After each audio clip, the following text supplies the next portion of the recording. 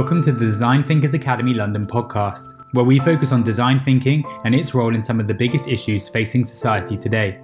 In this episode, we speak to Arnie van Oostrom, one of the coaches on our upcoming Design Sprint Camp. Arnie is a design thinker, a facilitator, a photographer, and one of the original founders of the Design Thinkers Academy over in Amsterdam. Welcome to you, Arnie. First up, let's go right back to the beginning. And where did your life in design all begin? That's a big question. Where does design actually begin? I think it began right when I started, being aware of creativity and making things with my hands. I think a child is kind of a designer, right? So I remember loving drawing and making things. I still play with Lego now. This is where it started when I was a kid, right? Getting introduced to Lego and building stuff and creating things. I've been a creative all my life. My father's side is more scientific side, as my mother is an artist. And my grandfather was quite a famous artist. And so art and drawing and creating and making stuff has always been sort of part of my life. So there's never really a moment where I thought, now I'm in design. I think that I've been a designer creative all my life, except that the kind of person I am, never fitting into systems. I think the world moved towards me at a certain point that I thought, I found my place or something like that. I could use the talents that I had all of a sudden. And I was like, oh, it's actually useful. So, but I didn't go to design school. I'm a school dropout. I have dyslexia, meaning I never fitted into any system. I was always uncomfortable in systems, still am. But being an outsider, or maybe even more like a generalist or whatever the word is, a generalist or outsider, all of a sudden became something that people valued. And so design to me is, which might not be right for most people, but I connect it more to art, this idea of trying and sketching and trying again and being always insecure about what you create. So you need to create another thing to make it better. And always the search, something I've always done. It's not like in 1992, I've always been a connector, trying stuff out, and it just grew. Okay, so taking that all into account, when did working in design directly actually become a career choice for you? The word design kind of became more explicit in my work when I started working at a corporate. I don't know why, by the way, different story, but I worked there in communications and I was in charge of the corporate magazine. And I started working with a design firm because they designed the magazine and I became their client. And that was, I think, the first time I explicitly worked in sort of a design capacity and being in communications and trying to kind of make stories and designing it, thinking about the design of the magazine, working with creatives and designers in an agency. I then was hired by the agency to start running that agency. Again, different story. I don't know why. I don't know. They saw something in me. And then I started to kind of becoming more of an explicit creative. So I started running in a creative agency and I moved from agency to agency and I became a creative director and I leading creative teams.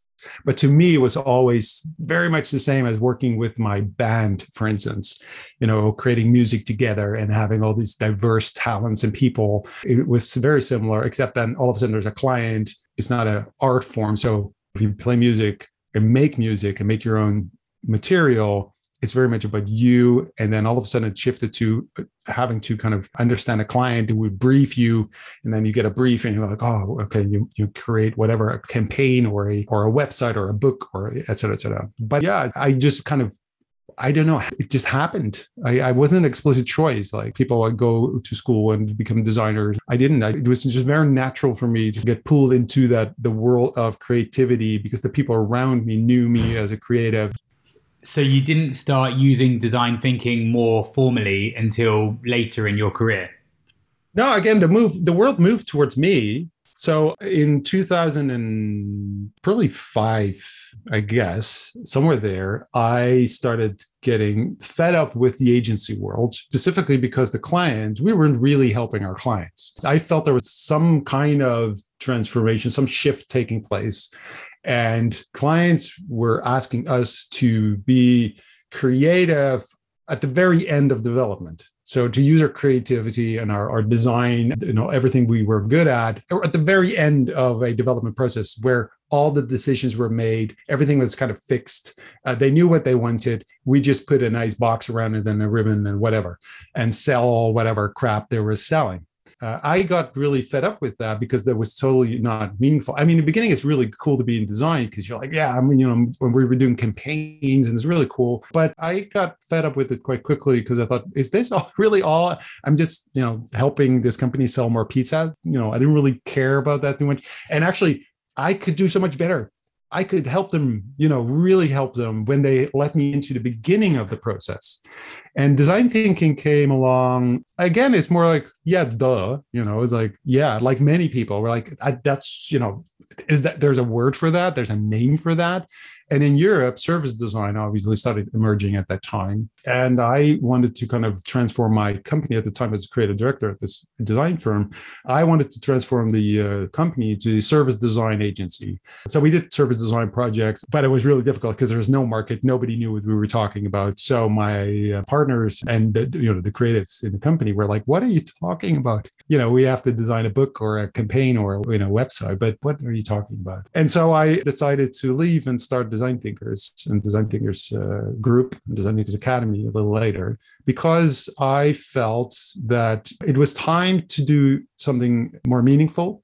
In hindsight, I'm not really sure why I was so sure about that, but I was because I left the company and I started this new thing in a very new way. First, I call myself Design Thinkers because I like the word. We were doing service design, which is basically the same thing. But design thinking was mentioned by this professor from Stanford. I was at a lecture and there was a Stanford professor and he mentioned design thinking as, oh yeah, there's this rumor. They call it design thinking, but it's sort of this thing that's in between these expertises, these boxes, and there's this gray area and they call it like design thinking. And that's basically this vague thing he talked about. And I thought, that's interesting. That's where I live. I think this is where I am. Oh yeah, because I never fit into any kind of specific box. So wow, it has a name, like many other, not just me, but many people felt that way. And I just looked up the URL, Design Thinkers, and nothing came up in Google. And it was only a .com, which is a Canadian event, but it was on about graphic design. It had nothing to do with what we now know as design thinking. But I thought, well, that's the only thing I found. So I called my company Design Thinkers, and we were going to do service design. But it was because I wanted to be more meaningful. I wanted to do something to make the world a better place.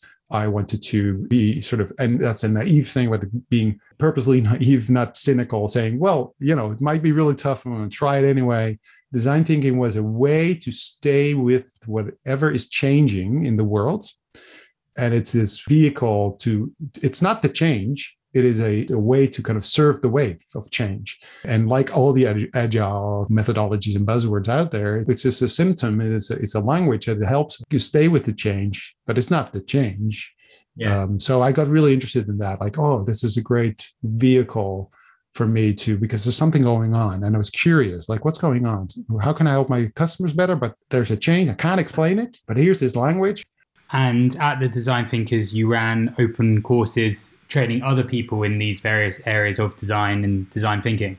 Yeah, so training, again, it's like it just happened. I didn't really think about that. So actually, I remember because I founded the company with someone else, Mario Staring, and I remember calling her at one point saying, I just realized that I'm facilitating, and I didn't know that was a thing. And I was like, what is that all about? Because I actually thought the idea was, I came from agency world. I was going to create concepts, new service experiences, and those would be then implemented. But, we would design these kind of concepts and co-create them with the clients, sure. But all of a sudden I was kind of more a facilitator of these kind of creative processes, which now in hindsight is like, yeah, duh, that's what you do. But that was a new thing to me. I was like, what is this? What do I want to do this? I don't know. Do I I want to make stuff. I miss that. I want to create things. I want to build things with my hands. And all of a sudden I'm just guiding other people who make stuff. I want to make stuff. So that was a new thing to me. And then also I started noticing that if you have a workshop with your customers and you come up with these amazing new services and everybody's high-fiving, it's like, that was awesome, what a wonderful workshop. And then they go back to their job and then nothing happens. Nothing happens after the workshop because it's an isolated thing. And because of my history also working in corporates and also understanding the corporate environments, and I knew, like, of course I can't implement. It's a change management thing. It's huge. If you implement a service, you're really changing something fundamental in an organization, and there will be resistance because of all kinds of emotional reasons and politics and what have you. So you have to move inside the organization. So where service design always said, well, it's all about the customer, it's customer first, customer centricity. We said, no. It's about the company first. If you can't implement, if you can't really listen to your customers, if you don't have the skills and the culture and the system in place to actually do it, then you can't implement. And then it becomes sort of a compromise thing, and it doesn't really work, et cetera, et cetera. So we moved into the world of actually what we then called service dominant logic, saying, hey, it's actually about systems. And then I came across systems thinking and systemic thinking, which became part of what we started doing. And we started realizing we have to make it sustainable. So it's about skills and it's about the company. You can't outsource your empathy. You can't outsource your innovation. That's impossible. You have to do it yourself. So we became teachers, and all of a sudden we started saying, hey, wait a minute, now I'm not just facilitating. Oh, I'm teaching people. I thought, that's interesting. I'm teaching people stuff, and they were hungry for this. Teach me journey mapping. So I became a teacher all of a sudden. And then we said, well, let's make that explicit by adding Academy to Design Thinkers. The name was, we were called Design Thinkers. And then we just added Academy to it to say, well, actually, that is awesome because I love this idea of helping people and teaching them and giving them new skills. That became really meaningful to us because, and to me personally, because all of a sudden I could make a difference in people's lives and careers, and I could really teach them something. So I thought that's really cool. So we said, well, let's make that explicit. We'll become an academy. And that was a big change. And so again, it's a quite quick evolution of our position as an agency, consultancy, and then all of a sudden an academy, which I think represents the shift that's taken place in the world of agencies, basically, and professionals, because we all become facilitators. We all become teachers at one point, which is actually really cool. And in regard to the teaching, you are also now going to be one of the coaches on the upcoming Design Sprint Camp, the Climate Challenge, that's taking place this November. Why did you want to get involved in the Sprint Camp in the first place? What drove you to want to take part? Well, there's two reasons. One, as I kind of mentioned, I want to do meaningful things. I want to make the world a better place. So, the topic, the theme of the sprint is relevant. I'm going to learn a lot by being part of it myself. And I want to know more about how can I help my clients, the companies I work for, address this problem, really make a difference. So that's one. The other thing is that I'm really interested in this online learning. So, then the pandemic happened. We were doing online stuff, but that was sort of an add-on. It was like an extra, or sometimes even like, oh, really? You have to do it online? Okay, fine. Now, all of a sudden, that became the thing, the platform for teaching and learning, really helping companies developing skills. I think it has changed so much. And yes, it's now, what is it, a year and a half? That became the main thing. And so everything I can do to develop my skills and to learn more about this, I want to be involved in it. Right from the start at the pandemic, beginning of last year, I started running this Wednesday web jam. So we could forcing myself every Wednesday to do this online jam, to experiment and explore with these new technologies and new abilities. And so, I got a green screen, I got my lights, I got my whole thing. I got experimenting with all that stuff and all the platforms and with Miro and Mural and everything. And I want to be ahead, because I'm also a curious person and I'm eager to learn and love kind of this stuff. So I'm like, yeah, let's go. So now I'm teaching people how to do this online, because we have to keep this ability. It's not going to go away. this is new, and it's not just because of the pandemic. It's with us. It's going to stay with us. It was going to happen anyway. It just sped up, but we were moving that way anyway. We were searching for these online learning platforms. We were searching for ways to do it because we were working remotely. Most companies are working remotely with people, and it just went really fast all of a sudden, which is, to me, it was like, wow, awesome. And also a bit like daunting, like, oh God, I don't have the skills. I have to start all over again. I get a lot of positive energy from both being part of these online courses and sessions, because I learn all the time and I want to teach people what I've learned. So based on that, what do you think are the benefits of online learning in comparison to in person? So the benefit of it is that it is more accessible. Obviously, the theme is this, it's around sustainability, right? So if you would fly people in from all over the world to be part of this course, that's really a bit weird. So both the theme and the methodology blends together. It's the way it's being taught and the way people are kind of exposed to this kind of new way of working. These are the same theme, obviously. So the benefit of it is, obviously, you don't have to travel. You can just, be part of something remotely. So it's easier, it's more accessible. You can have more diversity more quickly. You can't underestimate that benefit, because all of a sudden all the borders kind of disappeared as well. Whether you're in Africa or in China or in US you can just go, boop, I'm there. We're together. We can collaborate. We can work. We can share ideas. And because it's accepted now, because before the pandemic, it was like, oh, really? Do I have to turn on my camera? So now we're going to get used to it, and it becomes sort of an accepted thing to do. People get used to working in Mural and Miro and the like. So we're like, okay, so we're getting the skills.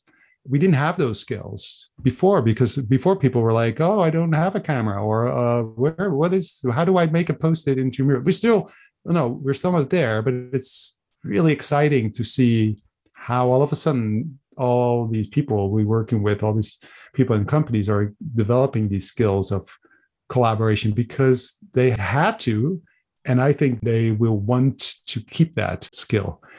Yes, I think online learning and online work is definitely here to stay. To sum up, Arnie, have you got any last thoughts or pieces of advice for anyone who is thinking of joining the Design Sprint Camp? Yeah, well, it's an opportunity to get together with people who are really eager to learn and to explore. And it's such an amazing platform for not just learning kind of about design thinking and how to apply that and to make a real difference, but also learn how to do that online, in an online environment with online tools and platforms. So we kind of experience that, and meeting people who are like-minded and starting these kind of new relationships on a personal level. It is so rewarding to hear other people who come from maybe a different environment, different cultures, different businesses, how they experience this. And so it's on all these levels, design thinking level, on a technology level, and on a human level. This is a great opportunity to grow and to really start making a difference in wherever you are.